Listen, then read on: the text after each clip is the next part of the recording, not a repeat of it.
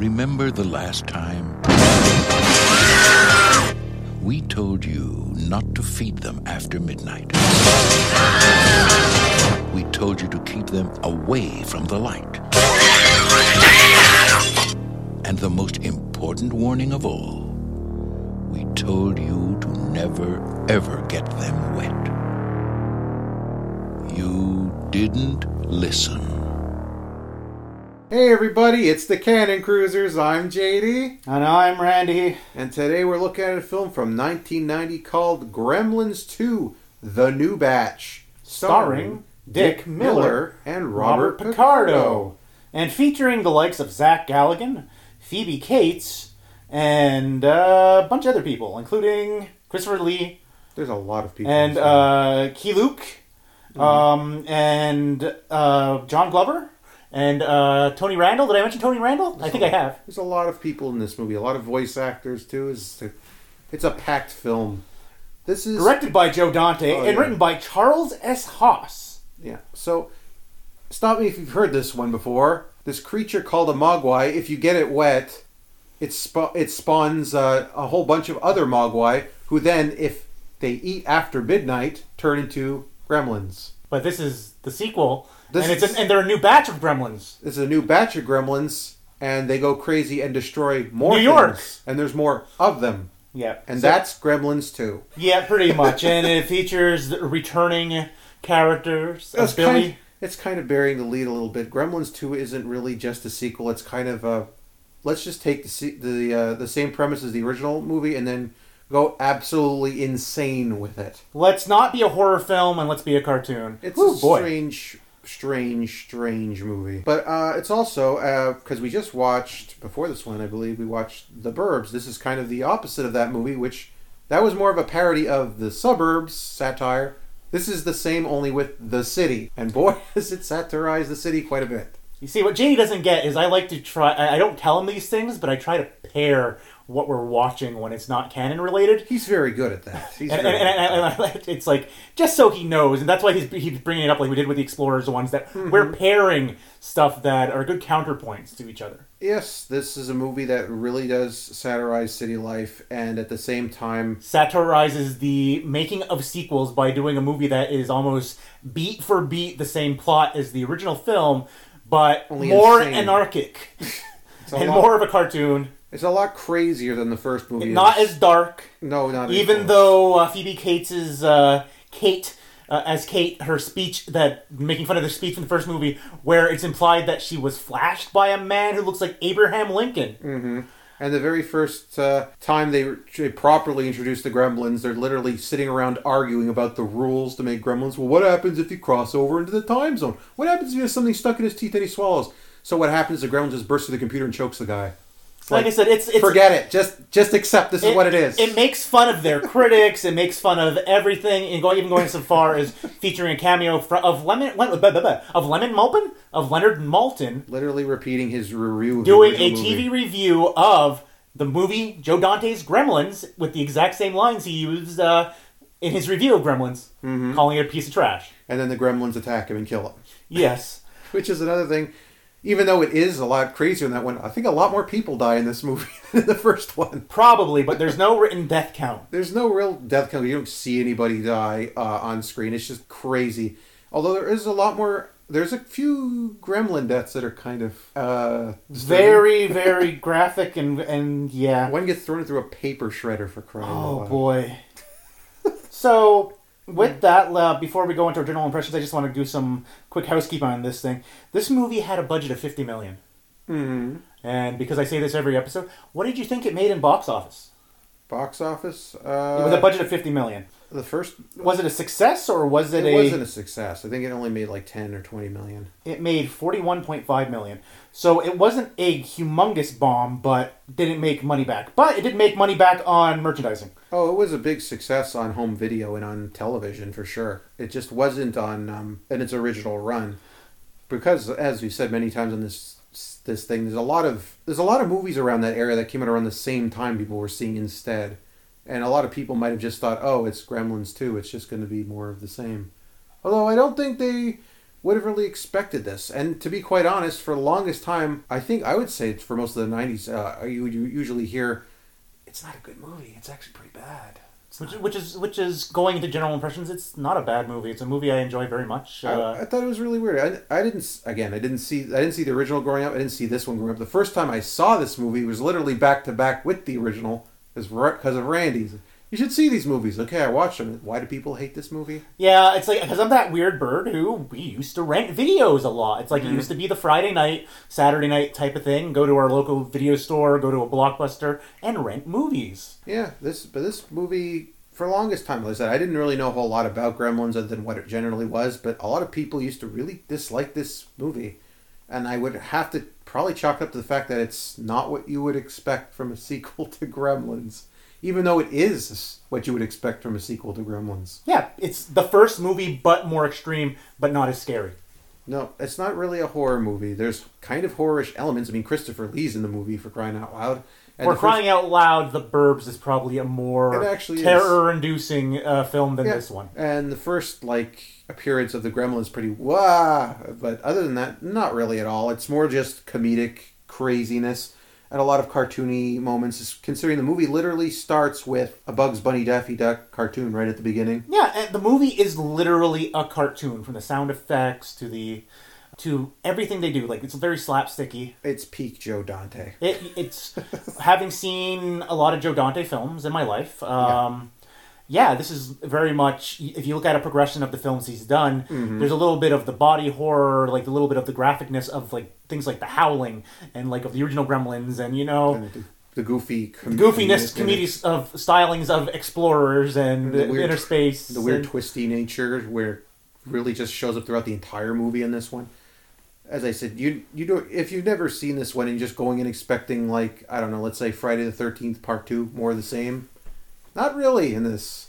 You'll get the same beats. That's about all you're going to get. And that's my general impression, especially when I watched it the first time and watch it now, is while it is more of the same, it's actually not more of the same, which makes it a very interesting movie to watch. It's because a lot of people were taking it at face value when it came out and not really paying attention to the satirical aspect of it, of this movie is making fun of sequels and how by the number of sequels it can be. And a lot of people might have been going off the original based on memory because, as I said, when I first watched it was literally right after the first one, and I was watching this is not really the same thing. It doesn't really have the same tone. It doesn't really have the same atmosphere.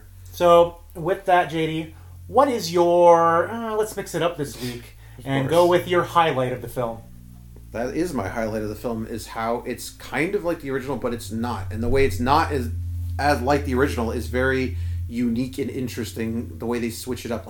You expect more Gremlins, but you get more Gremlins, but the more Gremlins you get are these weird gene-spliced Gremlins, this Gremlin that can friggin' talk, this other one looks like a vegetable, there's another crazy one that's called Daffy, there's another one that turns into literal electricity. This is not the sort of stuff you would expect, even though it is what you would expect more of. So my highlight of the film is the visual humor, because they're cartoon characters. They don't really talk for the most part. But then you get things like this sign gag that we've been laughing about the entire time we've watched the movie, which is they're in the lab and there's a vial of acid on it and it says, "Acid, do not pour in face." That's exactly what happens right after that. And then they immediately, it says, "Do not throw in face." Yeah. And then immediately after they throw it in another gremlin's face. And it's all little gags like that keep cropping up. Yeah, this is, like we said in the review when we reviewed the first one, was that the special effects were pretty good, but not the best of the era. This one is obviously about half a decade later, more or less, and you can see a big jump. The practical effects in this movie are really good. Even stuff like we saw, the electricity, they used 2D animation on that one inside as well, when it's trapped in the phone. And then when it comes back out, it shocks everything to death and their skin melts, just like in the first movie, but it looks a lot better. You can tell that this movie had a higher budget because, as I said, so there's a $50 million budget. Do you remember what I said for Gremlins 1, how much that budget was? It was a lot less than that. It was $11 million for the first Gremlins. So you can see that Joe Dante had the money to play around with all this practical effects and all this animation budget and the music budget, because there's a song and dance number in the middle of the film. There's meta-breaking things where the film actually breaks down in the middle of watching the film, and you go to the theater, or you go into into the TV, depending on which version. Or in the course of the novel, you get the novelization of this movie. It breaks down in the middle of the book, and they start harassing the author, locking him in a bathroom. Yeah, I've never read the book. I probably should.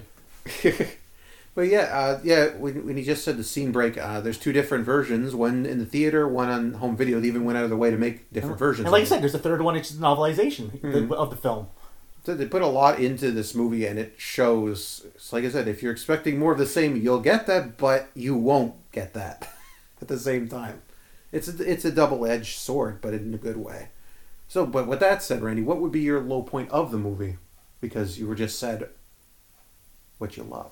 It would be the fact that it's the first movie, but more. It's like it doesn't add anything new to it. I know it's the satire of the moment, but that's what it kind of feels, is that they hit too many of the same beats, and some of them are not as sharp as you want it for the satire. Like the satire comes in a little soft. And then ultimately a large portion of the movie is, as I described to you, and it's not necessarily a bad thing, but it kind of messes things up, is that it's the bar scene from the first movie played large on the big screen. So it just becomes, at a certain point in the movie, plot stops, and then we get a series of skits. And then after they've said, okay, we've milked all these skits for what we can get, okay, now we can turn the story back on. So it's like you actually get a flimsier story than the first movie. I'm not going to go that far, because the first movie, there's literally characters who disappear from the movie and are never seen again. In this movie, that we assume are dead. In this movie, this doesn't happen. Well, including one of the characters who does disappear in the first movie is in this one. He's actually a pretty major character in this one. But there's never any explanation. Oh yeah, I kind of got out of that. It's just assume he did. For a low point, I would probably say that, like Randy said, there's kind of parts of the movie where they just kind of stops to do some comedy. And as I said, it doesn't really bother me, but it is something that stops the movie. Yeah, it feels just like a series of animated shorts that don't have any connection to each other. It adds to the feel of the movie, but if you're just there for the story, it's going to get on your nerves a little bit, probably. Yeah, because ultimately, at the end of the day, the story is almost beat for beat the first movie. And I know that's that's kind of the point. Which is its strength and its weakness. Exactly. That's it's kind of the point of the film, but I would have liked to have seen something a little bit more different, even though you get these crazy genetic abominations of gremlins. One literally turns into a gargoyle. One turns into a giant spider. So it's like, that's the kind of the low of the film, is just that it's not as cohesive as you would want it to be. Yeah. At the same time, like I said, I'd have to say, I don't know if it's that controversial or not at this point, but I would say if we're judging them together, Gremlins 1, Gremlins 2, I would say this is the better movie of the two. Like I said, there's parts of the first movie where it just kind of goes away from what it's talking about. There's characters disappear, and then it just sort of ends. And this movie, it actually does build up, and it ends in a pretty big finale, actually. The final moments of the film, there's that dance number Randy talked about and all that. And then there's a giant electrocution scene where all the gremlins are incinerated more or less into nothing. And all the characters that were in the movie are still there, and they have conclusions. You find out what happens to them at the end. I'd say, as a whole movie, I'd say it's probably better than the first movie. So I'll go the opposite than you. I actually honestly think that the first movie is a better movie, but I think Gremlins 2 is a more fun movie to watch, more memorable movie. It's like, okay. And that even though I prefer the first one as the better movie, as I said last time we had talked about it, is that I found that going back to it, that it didn't age as well. Like I could see it for what it is and see everything that I liked about it nostalgically, and then that it didn't age as well as it could have. This movie is very much of its time. And has aged better just because of the little bit higher budget and because it's more fun. Yeah, and as I said, it has more of a focus than the first movie did, because we already even went through the first movie and its production issues, so to speak, how they had to do all this different stuff. They had to rewrite this, they had to reshoot this. They didn't plan for Gizmo to be one of the main attractions of the movie at the time, so he doesn't do a whole lot in the first movie. In this movie, he actually is in it quite a bit. So there's This movie, they feel like they had a goal right out the gate. They knew what they were doing, and they did it. As opposed to the first movie.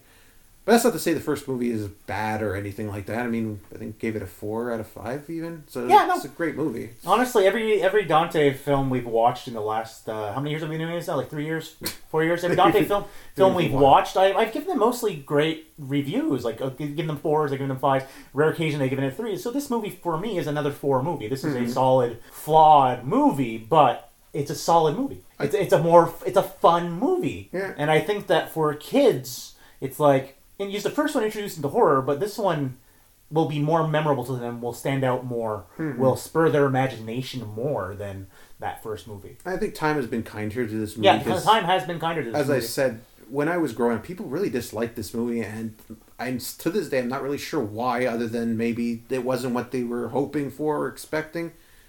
But as a whole, I would definitely say it's the better of the two, but I think they're better watched back to back, to be quite honest. Despite all that, because the second movie really does emphasize both the best parts of the first movie, and it kind of helps you appreciate it more at the same time. Just by seeing the same beats again, you realize how much they actually did put into it.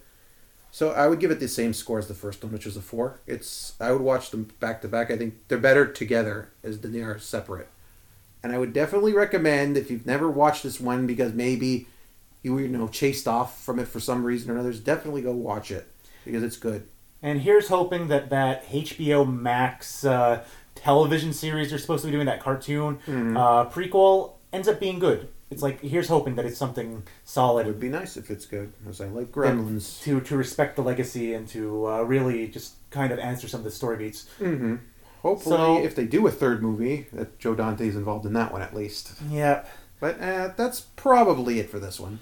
Yep. So, with that said, I'm JD. I'm Randy, and this was another exciting edition of the non-canonical adventures of JD and Randy, as we had watched Gremlins 2, the new batch. And we'll see you next time, everybody. Goodbye. They're mutating.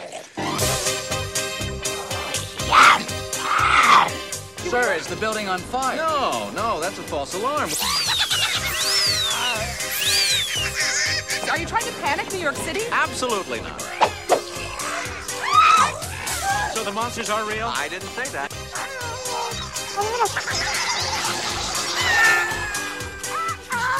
Gremlins 2. The new batch. Now, was that civilized? No, clearly not. Fun, but in no sense civilized.